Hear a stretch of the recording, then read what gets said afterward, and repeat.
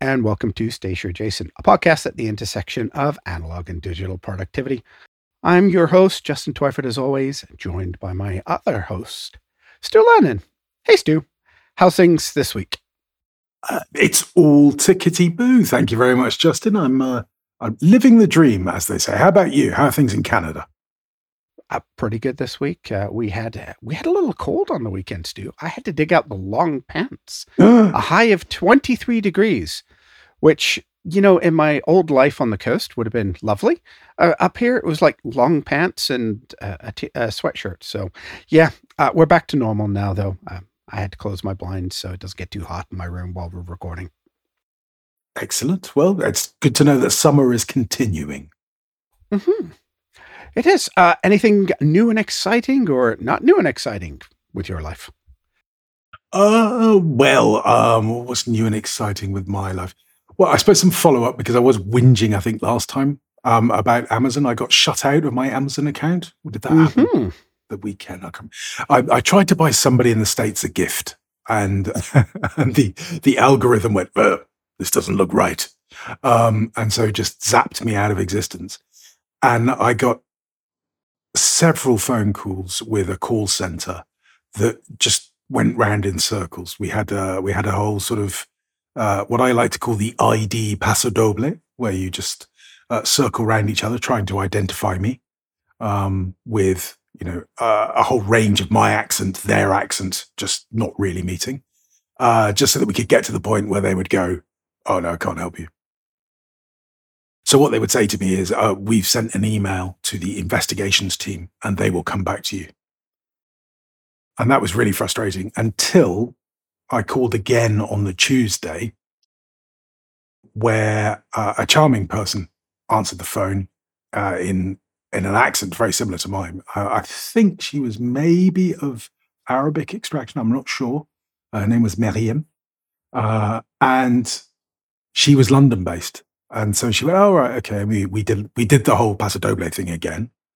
And the classic one was she wanted me to give her the serial number of an Amazon device. And I went, I don't really have one. Oh, I've got a Kindle.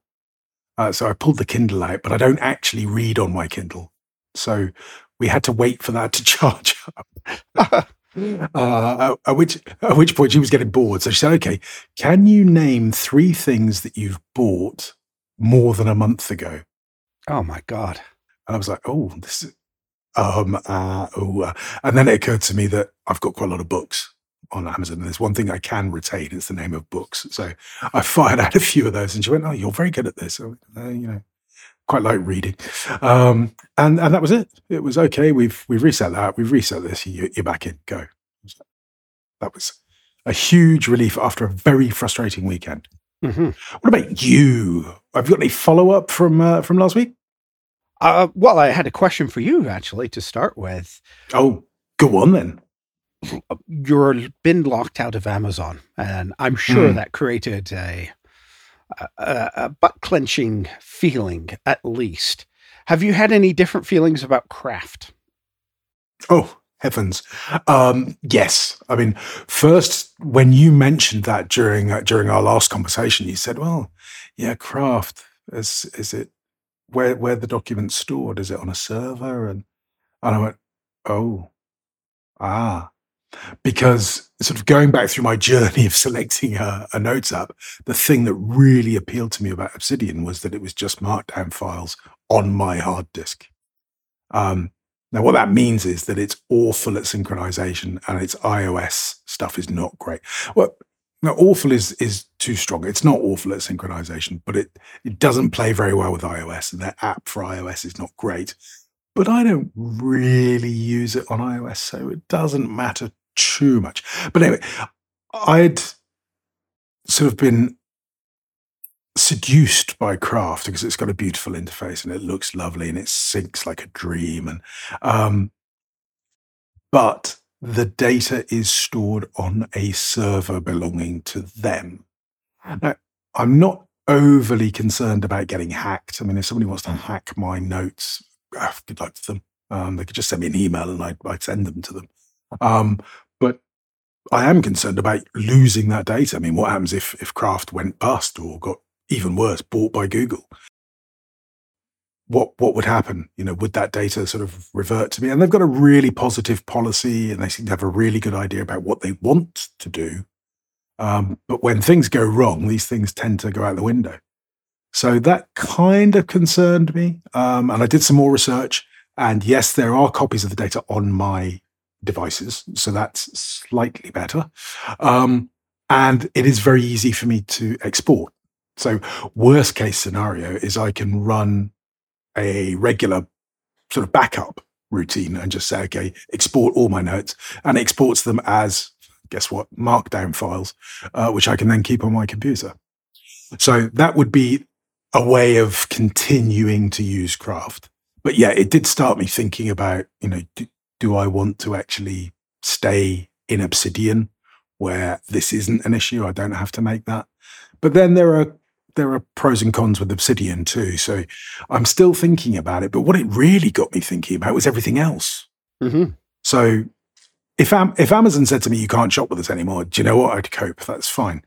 But what about all the books that I've got there? I've got a huge amount of digital content that only really exists in Amazon. I mean, I have it in various devices, but I don't download all of my books to all of my devices. And perhaps I should. I mean, that's maybe something I need to do. Well, now that your Kindle's charged up. Exactly. I can put it all on a Kindle, which I don't use. Or, what if something went with Apple? I mean, how much have I got with them? All those apps that I bought. What if the App Store went down? And I mean, I know that people think, Apple is the biggest company in the world, or certainly top 3.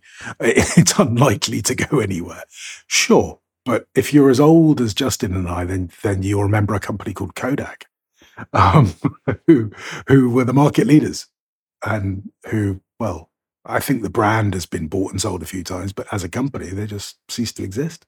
I also remember the 90s Apple that was, sort of one release away from bankruptcy. For sure. There are ups and there are downs, and over the period. I mean, remember Intel. Intel was unstoppable. And nowadays, well, Apple's kick them in the chips. There's so many ups and downs to business over the long term. Mm-hmm. So, yes, it is something that is, well, concerning. Let's put it that way.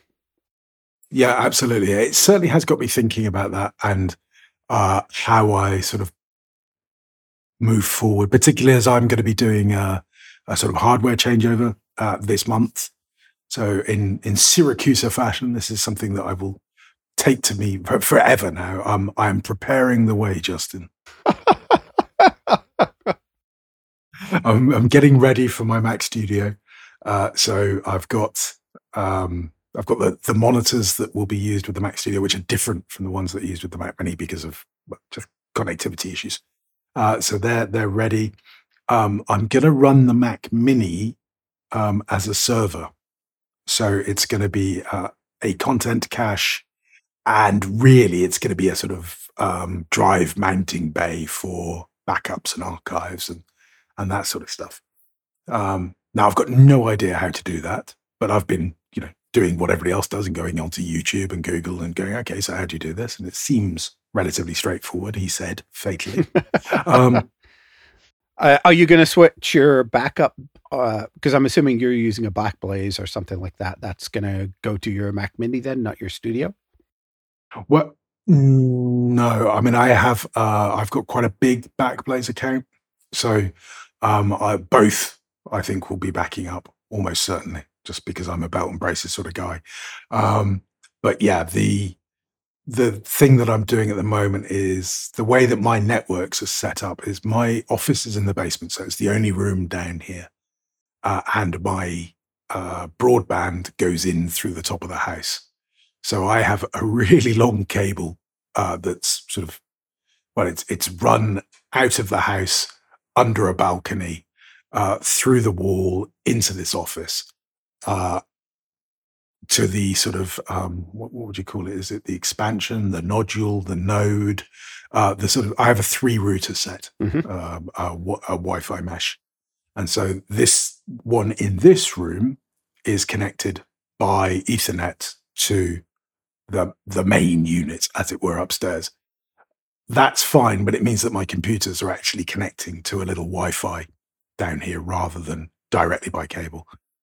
So what I've got to do is put a switch down here so that I can put the server and my machine onto Ethernet, and still have my little node for mobile phones, Kindles, all the other nonsense that needs to connect. So I need to do that. And then I need to set up the Mac Mini, and then I need to set up the Mac Studio. And as you say, I then need to test all of my backups and make sure that they're all working. And I may, brace yourself, Justin, I may go out and buy some more SSDs.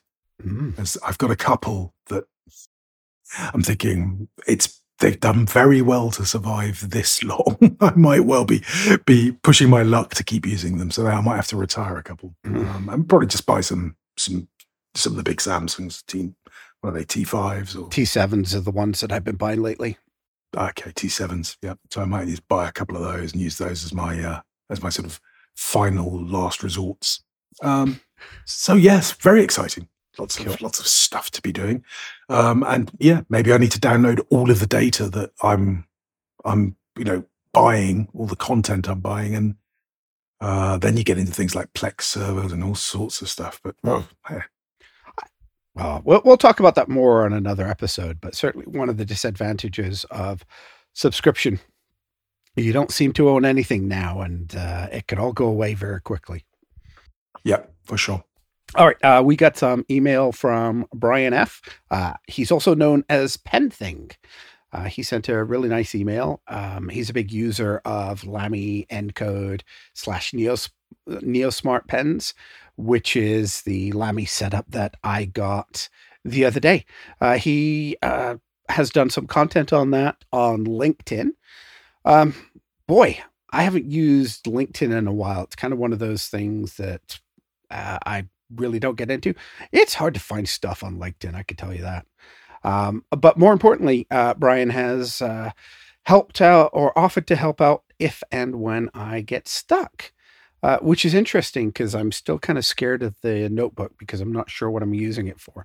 I've got sort of, notebook fear.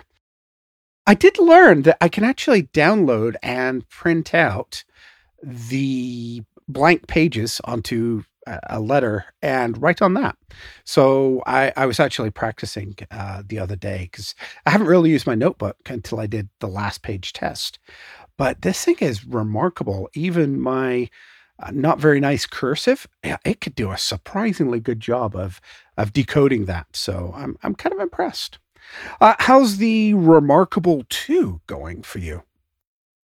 Yeah, well, I mean, Brian, again, has come with some amazing info. It never even occurred to me to think of this, but the Remarkable 2, you buy it with, you can either get, I think the technical term is stylus number 1 or stylus number 2. And stylus number 2 has a kind of a razor at the end. Very swish. Appropriately number 2. Yeah, well, I went for the more expensive one, obviously. And it's great. It's, I'm just picking up the Remarkable now. So I bought the Remarkable. I bought the cheaper folio cover, which is it's a very sort of corporate grey. If it was Apple, they would call it space grey, but it's a sort of grey, whatever this man-made fiber is. You can also buy leather ones if you want to spend a bit more money, but I didn't think that was really appropriate. So got this, and I've got my little black stylus that, a la Apple, it sort of attaches magnetically to the side of the Remarkable. And it's a black stylus-looking thing, if you see what I mean. And it's all right. It writes okay. I'm still experimenting with my nibs. So I think at the moment I'm probably writing in a medium Sharpie, which seems actually closer to a fountain pen for me than the fountain pen. But there's all sorts of combinations. You've got pencil, you've got marker, you've got fountain pen, you've got rollerball, you've got ballpoint. And they all have slightly different characteristics. And then you've got different line widths. So you keep mucking about until you find the one that you want. And I thought, okay, that's great. But it's very clearly a stylus. And Brian pointed out that actually both Lamy and Kaweco make styluses that look like pens. So if you think of the good old Kaweco Sport, I can get a little stylus that looks identical to a black Kaweco Sport. Or I can just get the insides and slot that into one of my existing Kaweco Sports, which would include, all sorts of chunky metal ones that I've got, brass perhaps.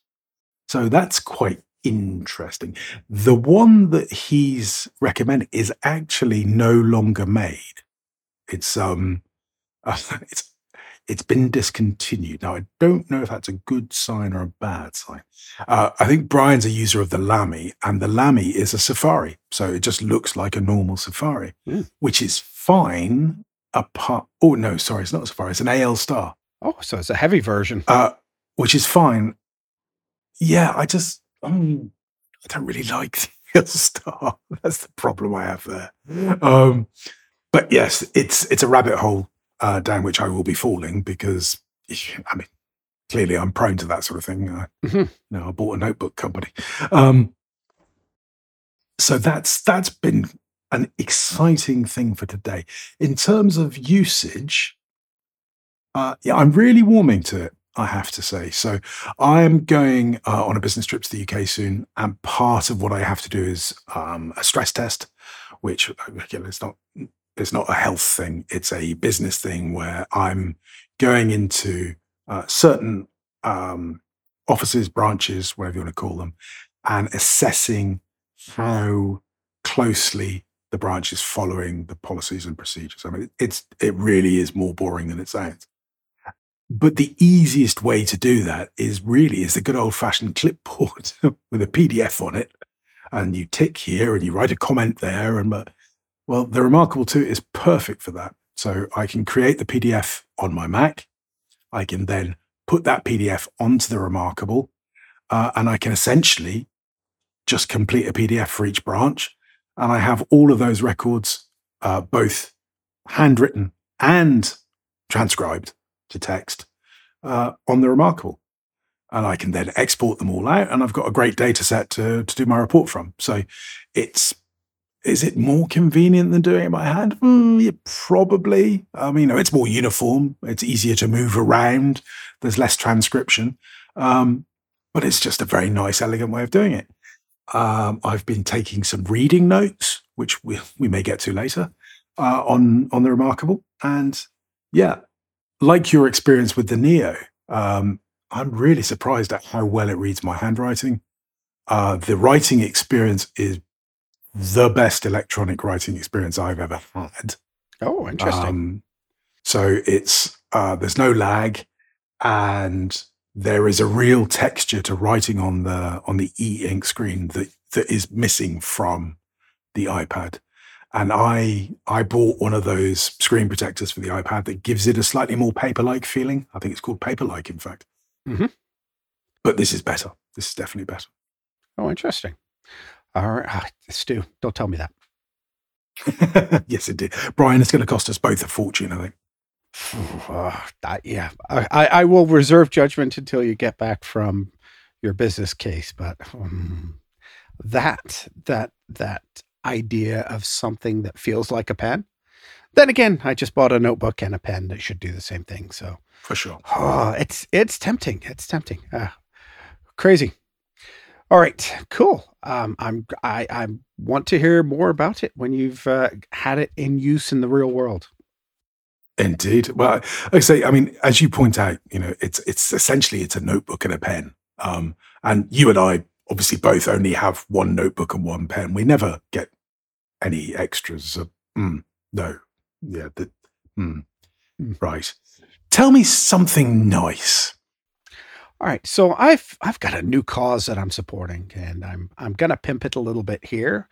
pumpkinandfriendscharity.com. So we talked a little while ago about sort of my experiences with social media, and one of the things I've been doing is following dogs because dogs make me happy. Pumpkin is a little West Highland Terrier. So the story behind this charity is that the human's name is Tammy, and her story from the website is that in October 2021, their family adopted a paralyzed puppy called Pumpkin. Pumpkin was a tiny 8-week-old West Highland Terrier when she came into their lives, as she was surrendered to a rescue. And they fell in love with her and had to help her. An MRI scan revealed that her spine had been broken through extreme trauma, which means that Pumpkin doesn't feel any pain or sensations from the waist down. She's completely paralyzed from the waist down. She's double incontinent, so she wears a nappy.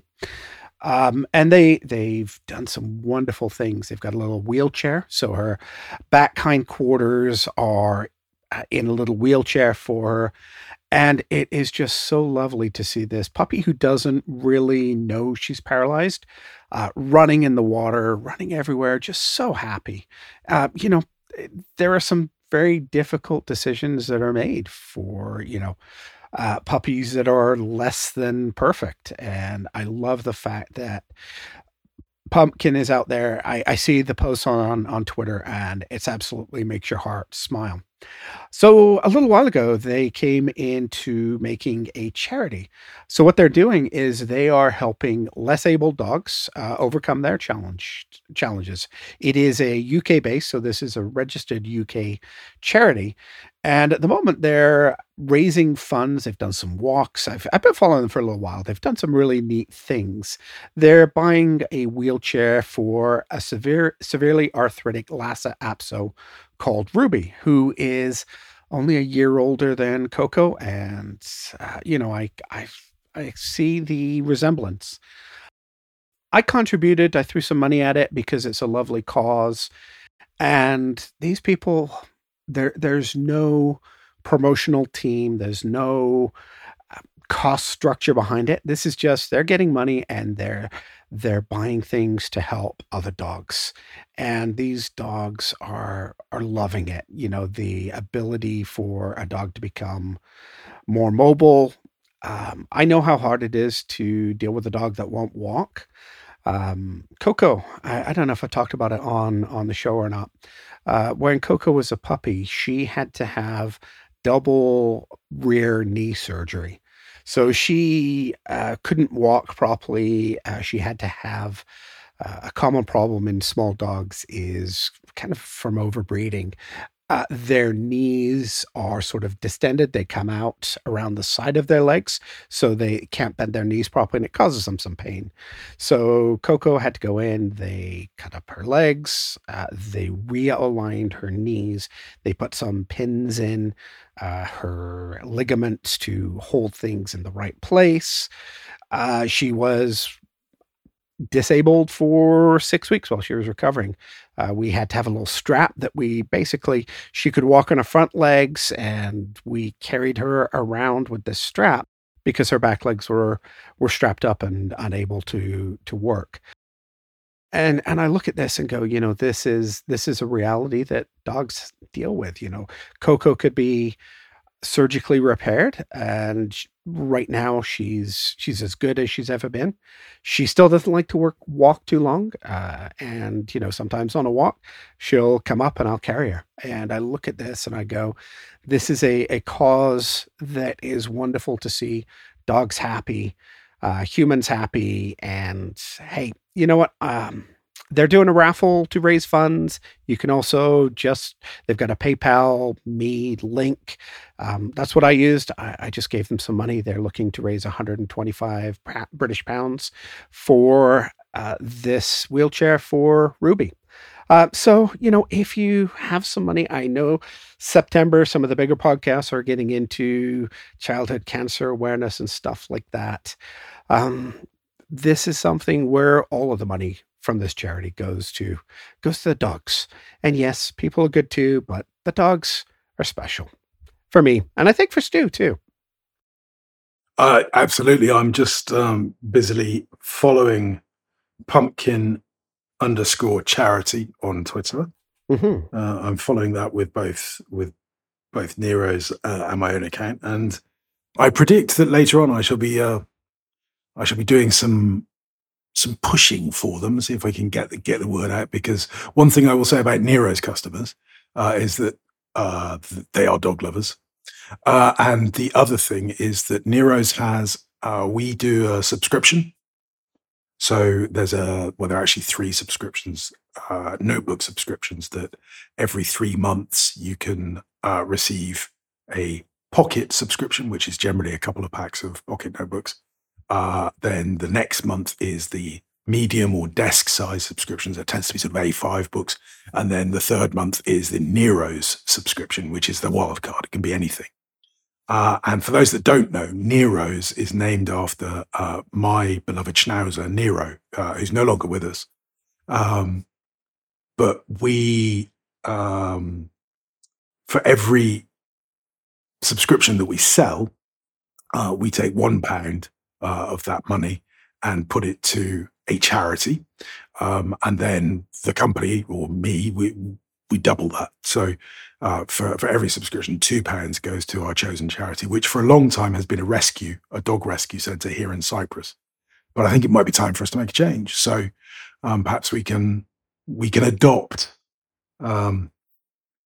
this little fellow and all of his mates as our new charity. I think that might be a good thing. So there we go. We can get a little bit of cash going their way. So once again, pumpkin_charity. Go follow that on Twitter. And I dare say they might be on Instagram and stuff. Yeah, Pumpkin also has her own Twitter account as well. There's a charity, which is the official part. And I'm sure there's a link in there to Pumpkin herself. And if you want some of the, we complain about the internet for, a cesspool of stuff. If you put things like Pumpkin playing in the water, she lives by the beach, she loves to swim. A little dog in a wheelchair loving to swim.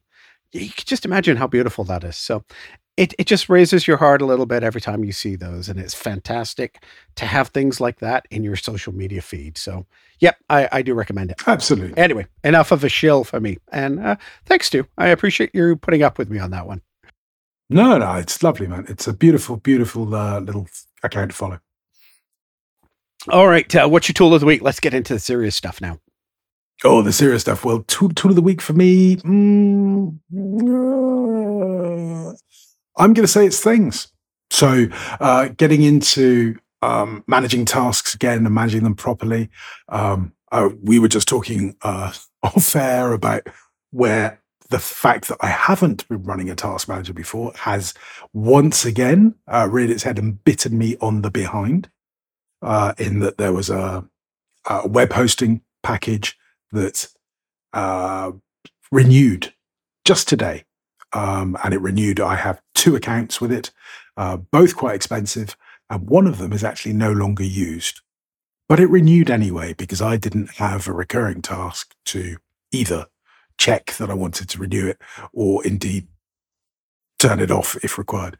So it didn't help me there because I wasn't doing it. But it will next year because I now have a task that says get in there and have a look at it a couple of weeks before.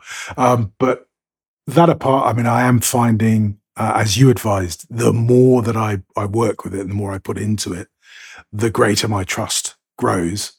And we live in this incredible connected world, and that's a huge benefit. So, if I'm sitting watching TV, I can just reach for my phone. When a task occurs to me, I can capture it in things, leave it in my inbox, and then when I get to my computer, I can sort everything out. And that's really working very, very well for me. So thank you, Justin, for getting me back into a proper task manager. Excellent. I'm glad it's working for you. The trusted system. I can't take much for that. That's David Allen that came up with that. But I tell you, that changed my life, this trusted system thought. So I'm glad it's working well for you. My tool of the week. Yes. Or lack thereof, I guess, is pride in your work. I ran into, I'm sure, so I'm going to go with if you're listening to us talk about the things that we talk about, you're a certain type of person, and this is not something that you would ever consider doing. But I ran into the dreaded, not my job. twice this week. And, these aren't direct reports. These are people that I work with, that I, in some of the businesses. If you come across this, try to stamp it out, try to coach it out, try to do anything, but it's horrible, knowing that you're putting out something less than your best, less than you know is right, but somebody told me to do it. Is just, it's frustrating. I was really ranting about it in the show notes, apparently, because I'm looking back at this now going, okay, grrr. But yeah, I was just so disappointed that there were a couple of screw ups that shouldn't have happened if people had just stopped to think about it, put a little bit of pride into their work. Hey, I'm going to do this. What do I need to do? And you know what?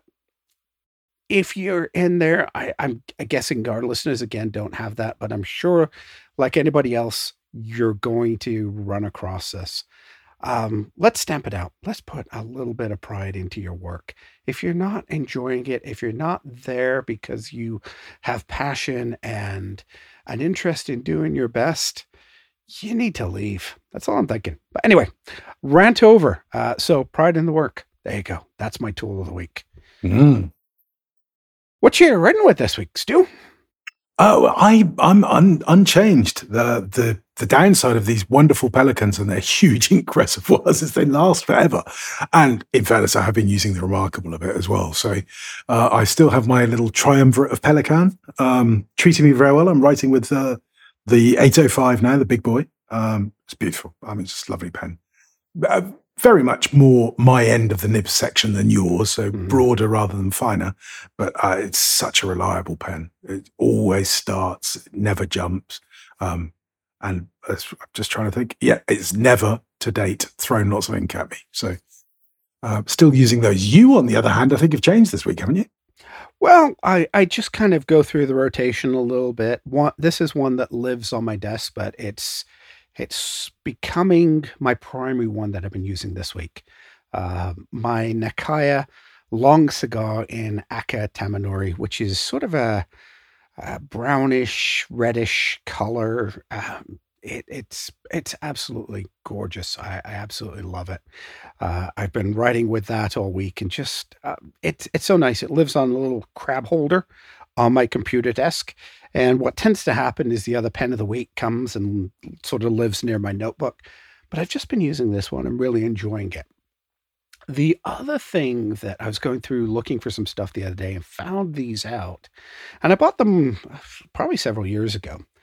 And I've kind of been playing with them, perhaps a little bit after reading our friends Mr. Forte's Building a Second Brain book on making notes and highlighting them and distilling them. I've been doing a little bit of highlighting, and I had some Bible journal highlighters.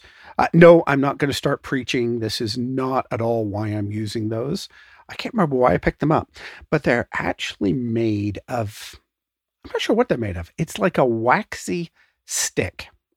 It's not actually a real ink. It's more like, well, I guess it feels like an ink, but it goes down off a wax stick. These are designed not to bleed through thin Bible paper. And what I found is that they work really, really well on fountain pen ink without smudging or smearing, especially if it's not a waterproof ink. You know how sometimes you use an ink highlighter and you just make a mess of whatever line you're highlighting? Sure. These don't do it at all. They just put this top coat on there, and it's absolutely perfect. I can't think of any other highlighter of the many that I have and have tried that works so well on any fountain pen ink that I've tried it on. Very good. I must have a look at those. I don't think I've ever come across them. Yeah, it's a very weird thing. I'll try to Google them and put a link in the show notes. There's no name or anything, manufacturer's name. It just says Bible Journaling. So I'm not even sure where I picked them up. Might have been a bookstore or something weird like that, but pretty cool stuff. I've got them in different colors too. It was like I think a 3-pack or something that it came in. So If you're wanting something a little different, if you're making notes and you're highlighting them, there you go. There's a way to do it.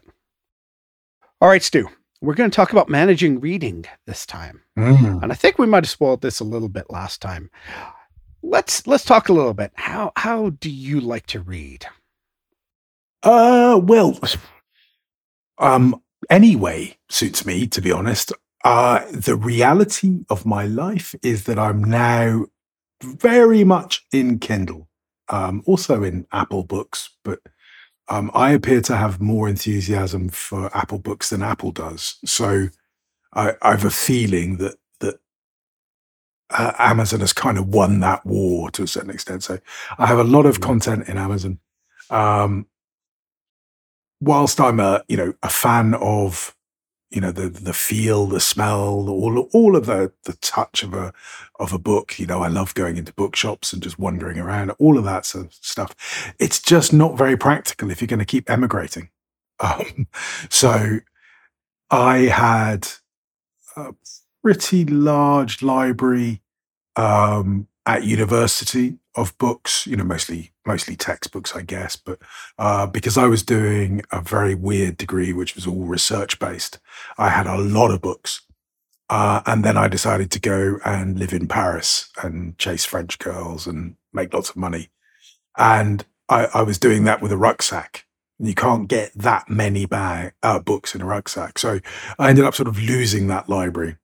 And that became a bit of a trait. That happened to me 3 or 4 times, that I've acquired lots and lots of books, and then for one reason or another, not being able to keep them. So I've either, passed them on or just had to sort of, leave them to whatever life I was leaving behind. So that really has pushed me towards electronic books now. And whilst I love I would love every surface in the house to be covered with books. I'm not very house proud, but I do love books. My wife, on the other hand, is very house proud and wants books to be in their place, clean, and never shall they move. So it's just easier for me to lean into the electronic book. What about you? What's your sort of favored format? So I'm a bit of a book snob. I love a hardcover book. I love the process of reading. I love the feel of reading. If I can't get a hardcover affordably, then I'll go for a soft cover. I do have a Kindle. It's honestly the reading of last resort when I can't get the material any other way. One of the things I've found, Stu, and I don't know if you did, well, I'm assuming you don't, but if I read something on a Kindle, perhaps it comes up and it's, how Amazon sort of gives books away for almost nothing, 99 cents. And I start reading it and it's a book I like. I'm back on there and I'm buying a hard copy of it. Somehow, I just find I pick up more from a hard copy. There's pros and cons to it, but yeah, I'm quite particular about my books. I'm also very particular about the condition of my books as well. And I'm just looking, kind of glanced up here at one of my bookshelves. I collect some books in the series that's been going on since the 70s. And recently I was at a bookstore and they had some nicer copies of the books that I had. So I've actually replaced them and they're sitting on a little pile there ready for me to donate somewhere. But yeah, I buy multiple copies of books looking for the copy of the book that meets my specifications. I'm one of those people that I add Mylar covers to the dust jackets of my hardcovers because I'm that OCD. Before I actually read it, it'll come in the mail. Everything gets smoothed with a bone folder. It'll get folded into a plastic cover, and then it'll get put back on. And only then can I read it because I am that weirdly OCD about it. Well, whatever floats your boat, but yeah, I couldn't be further from that. I don't think. if I get hold of a book, then yeah, I'm into it. I'm covers open bush. I mean, I've got out of the habit of breaking the backs of them, but I've done it on occasion. I think you'd be horrified by the state of some of my books. Yeah, it was funny because my daughter was out shopping yesterday, and she texted me. She saw the new Sandman. It's a series that has just come out on Amazon, I think it is. No, Netflix. I lied. It's Netflix. And my daughter's hearing about it now, and she saw the trade paperback for some of the Sandman, and she was sent a picture of it and said, "Did you want it?" And I said, "No, I've already got the comics." And she's, "Oh, well, great. Can I read them?" And I said, "Well, we have to have a conversation about it." Do you own white cotton gloves? So yes, I have some comics, and each one of those is put in a board, put in a bag. The bag is taped in a certain way to protect it. If I read those, they are read at a table with no food around. They are very gently handled so as to avoid smudges. Isn't that how teenagers always read comics? Yeah, exactly. That's why I said we have to have a conversation about it. She was quite miffed at me, I think is a good word to say it, because I take care of my stuff. It's you take care of your stuff in your world, but my world is another level of OCD. Yeah. So the idea, I know in one of the beauties of Kindle, and I was just doing this the other day. I'm reading a book now on Zettelkasting on my Kindle because it's a small book. It's the only way to get it. And I I underlined it in the Kindle and sent an email of that to myself so that I could see what I had underlined, which was lovely. The idea of highlighting or marking up a book, oh, it horrifies me, Stu. It just horrifies me.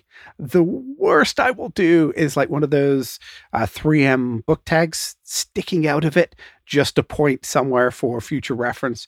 And that is very, very rare.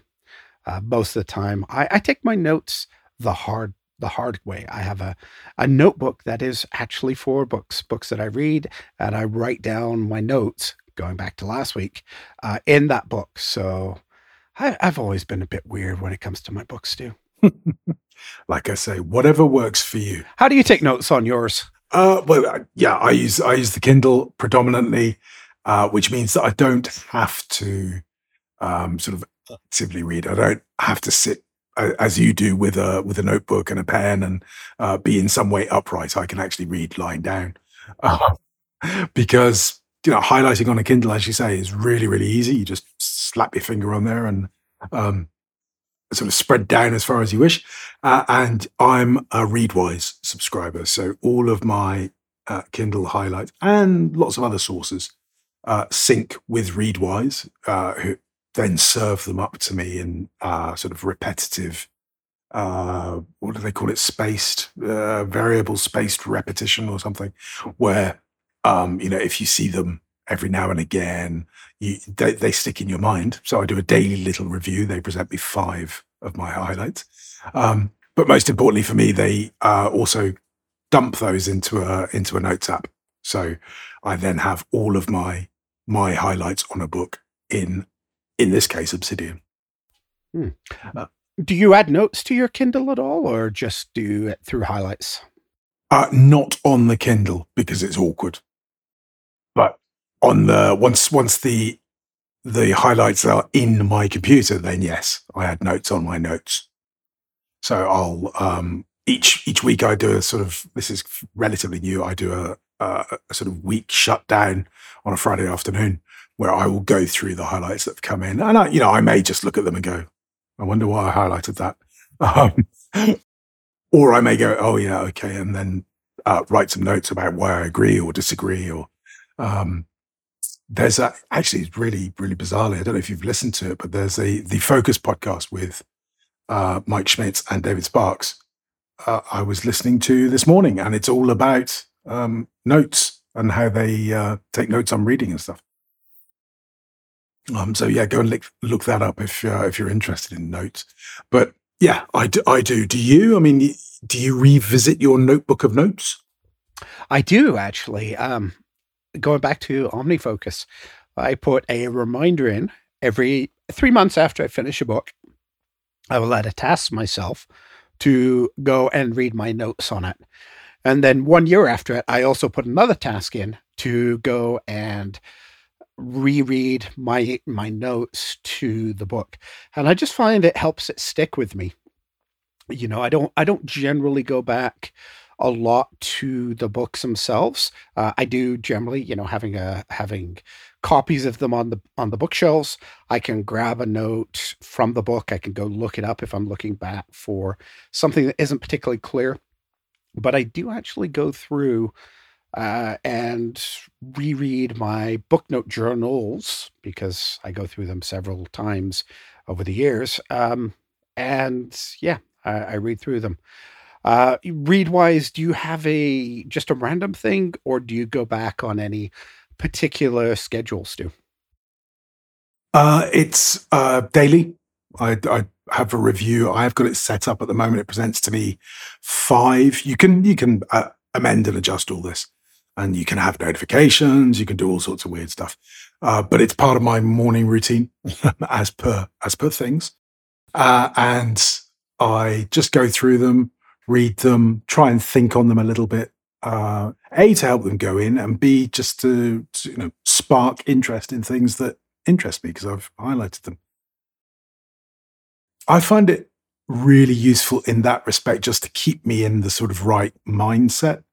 But it's really that reviewing of the reviewing that I think is the most important thing, because that's where I'm exploring ideas. And very often it's just questions, why am I interested in that? Why did I write that? Why did I say that? Why did I think that? What do I think of? Asking myself those questions means that these books stay with me. I don't know if that makes sense, but rather than sort of going in through my eyes and out through my ears, they sort of stay with me and I kick them around a bit.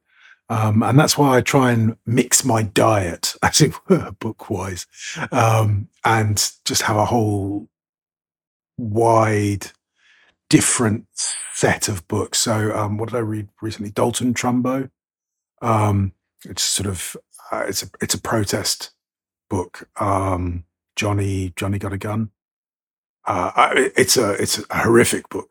I mean, it's absolutely horrible and painful and visceral, but it's the sort of thing that I kind of think everybody should read.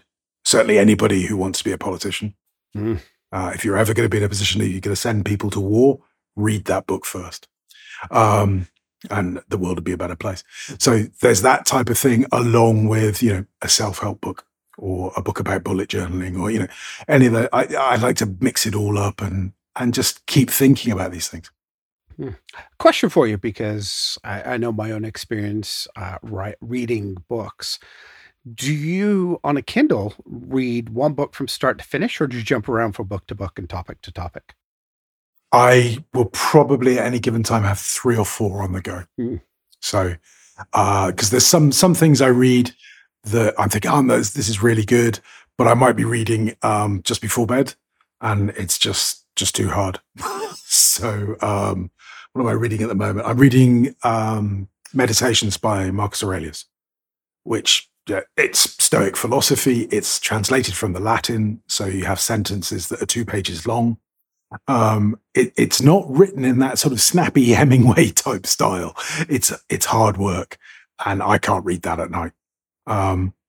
So that sort of I will visit in the morning. Then I'm reading other books, fiction perhaps that more suitable for evening reading. What about you? Are you a sort of start at the beginning and go all the way through to the end and then put it away? I have books depending on my mood. So when I read, I usually wake up early, and provided I don't have anything to do, like podcasting, editing, that kind of stuff, I'll usually have my morning coffee and get some reading time in. Usually in the morning, I tend to be more learning focused. Again, it depends on my mood. This year, particularly earlier in the year, I just was reading light novels, stuff that, well, you don't have to think about too much. Now I'm back onto some of the more interesting and stuff that's been on my shelf that I've wanted to go through. I just need to have the energy to go through that. I've got a couple of different books on the go at the moment. Right now, I'm reading on my Kindle a book about Zettelkasting. I have a biography of John Barnard, who is a old school Formula One car designer. That's a big, meaty tome, which is a great book if you want to read for, 10 minutes before you fall asleep in bed. And then I wouldn't say light reading, The Seven Story Mountain is the other book that I've kind of got on the go at the moment, which is a story of sort of a gentleman that grew up and became a monk, and it's kind of his story of how he thought about it, what his revelations are, and what that process were. It's kind of a spiritual book, if you like. So a little bit of how serious do I want to read. I read quite a bit. I went through just looking in what we've done so far this year, and most of these have been novels, which I can burn through pretty quick. But so far this year, I've already read 47 books. So I do read. I read in the mornings if Mrs. T isn't up. I'll generally have breakfast and I'll have a book with me, and I'm reading then. I sit down and read before I go to work, and it's just one of those things I really enjoy doing. How do you fit reading into your time, Stu? But similarly, actually, I have to say, I wrote in the show notes. It's a great luxury to be able to get up in the morning and start reading. If I could suggest one change that you make in your life, folks, is don't look at your phone and your email and all that nonsense first. Look at your book. Read for 15 minutes, half an hour, because it allows your brain to set the agenda for the day rather than everybody else's messages and their concerns and the sort of polemic news that we all get. So my Kindle, which is actually my iPad, I have an iPad Mini which I use for reading. That's next to my bed. I get up. The dogs and I go to the kitchen. The dogs go outside to go and do dog tub stuff. I sit there and have some water. At the moment, I have some iced coffee because it's really hot, and just read for half an hour. And then as dawn comes, the dogs and I go out for a walk together, and it's a great chance for my mind to turn over what I've just read. I mean, it's a wonderful privilege.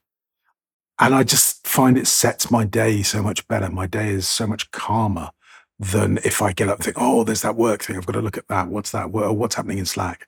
It's just a brilliant, brilliant way. But I'm also now time blocking during the day.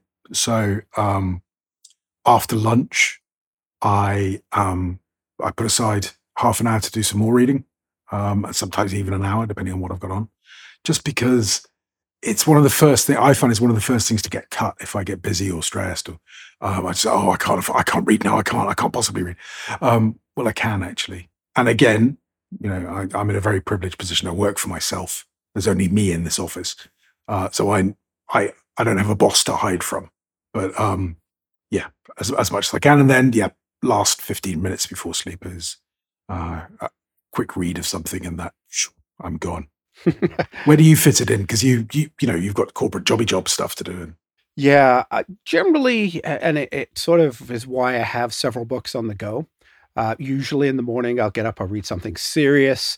I'll usually sit at my desk, or I've got a nice couch that looks out over the view that I have of sort of the mountain and dawn coming up, which I just find really inspiring to sit there and make some notes on. I generally read during the day. It's, if I'm eating, then I'll be reading if I'm not with Mrs. T. And then what I try to do is, eat dinner. We usually spend a little bit of time together. We'll take the dog for a walk. When we come back from taking the dog for a walk in the evening, it's usually not quite early enough to go to bed. I'll go and I'll come downstairs. This is one of the things that I really have to think about because, Stu and I talk about our drinking a little bit. But I love to sit down in the evening before bed, have a nice large brandy, and do some journaling and some reading and some reflecting on the day and planning for the next day. But I quite often end up just sitting reading for an hour, and I absolutely love that process. Again, I'm going to bed. I'm not on my phone. I'm not on my computer. It's just getting away from everything, thinking about what you're doing, and then you go to bed with thoughts that are challenging yourself, not just, whatever the latest TikTok video is, or if I was on such a thing. Um, yeah, it's really nice. Usually I'll have something very, very light in bed. I'll read a couple of pages.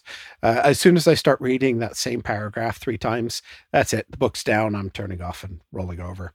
And that's kind of my way of doing it. But yeah, make a habit of reading if you can. It's so good. Whether it's digital, if you can be comfortable with digital, I just find I don't retain as much as I do with sort of the books that I do have, the physical books. They help me visualize them. Just a kind of learner. Maybe it's just I'm old because other people I know have different ways of looking at it. But it's just those physical books for me help me learn so much. I wouldn't be where I was today without having read so many books. Hmm. Yeah, no, I agree with you. The older I get, the more I realize how much I have learned from reading and how much I have to learn from reading. And it's, a good book is so transportational. It just takes you somewhere. It takes you out of whatever your problems are, whatever hassles are. You could just lose yourself for half an hour. And I think that's really, really important. It's a fantastic thing to do. All right. Speaking of good books, let's talk about how to read a book. You've read that book, haven't you? How to Read a Book by Mortimer Adler. Yeah, that's one that I read in quite short spells. And with my teeth gritted at times. It is quite a tough book to get through. Yeah, my notes to myself on this were horrible book to read, but really some great ideas and content of how to approach reading a book or reading a series of books, something that I never used to do as much of. I used to kind of jump in and out of topics. There are several topics. A new author comes out that I want to read something, comes in through Amazon. I pick it up and start reading it. The idea of kind of looking and grouping my books together, kind of like what I'm doing right now with the Zettelkasting and note taking, is something that I got from this book, How to Read a Book. It is a tough read. It was written, I don't know, what was that, 70 years ago, Stu, and then rewritten a little bit, and that's still been 50 years ago. So it is of an age, but it really does have some good ideas of how to prep for reading a book, what your expectations to get from reading a book, and how to look at your content of books and group them together. One of the things I've done, because, hey, it's me and I'm a little OCD, but sort of after reading How to Read a Book, I've reorganized some of my bookshelves by syntopical topics. So, for example, habit change, I've got all of those books together in one section so that when I'm ready to reread, a Cal Newport or who's looking over Greg McKeown that's it. or James Clear. That was a guy, BJ Fogg, Charles Duhigg. Mhm. They're all sitting in this one section, so I can grab them. I can read all of them at once and see what the commonalities are and what the differences are. If you haven't read Mortimer Adler, I'm not sure. It's a tough book, but it really is a great way to approach your reading if you want to get the most out of it. So, what do you think, Stu? Is that a fair way to say it, or am I overselling it? No, I think you're right. It's one of those books that, you're quite pleased to get to the end, or certainly I was. What did I write? I wrote it in the show notes. It feels like running through glue, but there are some good points there. It's a sort of systemization of how to read. Mhm. So it's active reading and then some. But good advice. It helps you get more from a book. Mm-hmm. Definitely. One piece of advice that I put in the show notes is don't get stuck on a bad book. And I've read a blog post on this a couple of years ago because it was something I used to do. I used to be a completionist. I used to read basically running through glue on some books, but I would finish each book, dang it, no matter what. And I think it was Moby Dick. I've always kind of wanted to read it because it's one of those you should read. Mm-hmm. And I couldn't do it. And I struggled with that book. It was on my bedside table. Must have been there for a year. And I would pick it up and I'd read a page and I'd run through that glue again as Stu's analogy. And it just wasn't working for me. And I gave the book away. I donated it to charity. When we moved, I got rid of so many books. I got rid of about a third of my books, which was a couple of truckloads, which is kind of embarrassing to admit to. But I had done that with Moby Dick. I'm happy to say I never finished it, and I'm okay with that. And that was a piece of advice that it took me 50 odd years to figure out. But I would certainly recommend for anybody, if the book isn't working for you, there's other ones out there. How about you, Stu? Completionist or? No, I mean, I suppose I was. I remember, getting through Dickens because, he was a great believer in why use 100 words when you can use 1,000. Some of those I found quite hard work, but, there was some amazing writing within it. And these days, I suppose I'm, maybe 10, 20% is kind of where I will get to. And if the book is still failing me at that point, then I'll probably just ditch it. If you spend every second of your life reading between now and death, you're still only going to read a tiny, tiny, tiny, tiny percentage of the stuff that's out there. So read the stuff that you get something from. That's my advice. Good advice. All right, Stu, anything else you want to talk about on books, or do you want to give us your takeaway?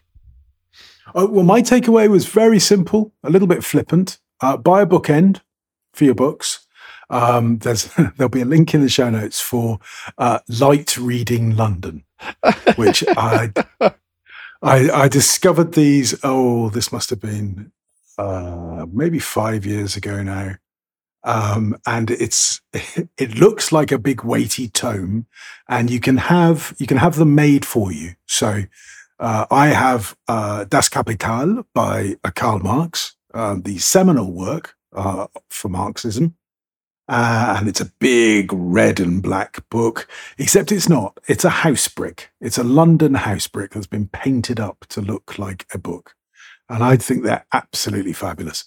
And so if you want a really good bookend, get yourself a London brick with an interesting book on it.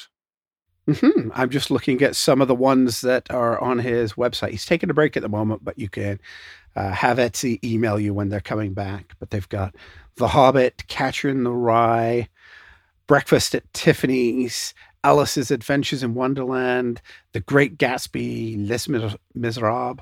Lots of great books on there. I got a question, though. You don't have any books. What do you do at the bookend? Oh, well, look, this is a relative thing. So I don't go out and buy many books, but I still get gifted some. And one that you recommended to me a while back, How to Become a Straight A Student with Cal Newport, that doesn't exist electronically, or not legitimately anyway. So I had to buy that I bought that from Amazon Germany and had a paperback shipped to me here in Cyprus. And I still have, I'm going to guess a couple of thousand books upstairs. So I'm not without books. I'm trying not to add to it. Certainly not when the wife's watching anyway. That's good. My takeaway is, I think we've already covered it, but make time for reading. Make it a priority. It really is one of the best things you can do just for you. No matter what your interest in, what your growth areas are that you're interested in, you'll be able to find something. You'll be able to learn something about the world and about yourself. Perfect. All right, Stu, where can people find you on the interwebs? Well, you can find me at stuartlennon.com, which is where I write. You can find me at nerosnotes.co.uk, where I sell stationery. Or on Twitter, you can get me at Stu Lennon, or at Instagram, stuart.lennon.587. Swing by, say hi. What about you, Justin? Where can people find you? Oh, you can find me at justintwyford.com. I did actually put up my article ranting about Zoom calls and setups the other day. Mm-hmm. So it is up there if anybody wants to see some of my thoughts and recommendations that I ranted about last week.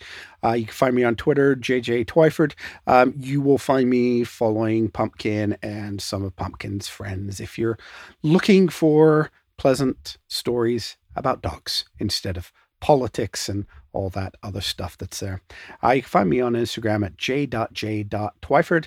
And there you can see, well, lots of pictures of my backyard and the stunning skies that we have out here. If you have any thoughts, want to send us emails, please drop us a note, stationeryadjacent@gmail.com. We love getting your emails and quite often lead to some great conversations with us. And as Stu found out, it's going to cost him some money from emails there. Please take a moment to like and review us on your podcast catcher of choice. We really do appreciate your recommendations to your friends and colleagues that you think might get something out of this. Perhaps if you have a spouse who is against books, maybe you can let them listen to this episode and realize that maybe you're not that bad and it's okay to buy more books. All right, our next topic is going to be on managing planning. Until then, goodbye and stay productive. Yes,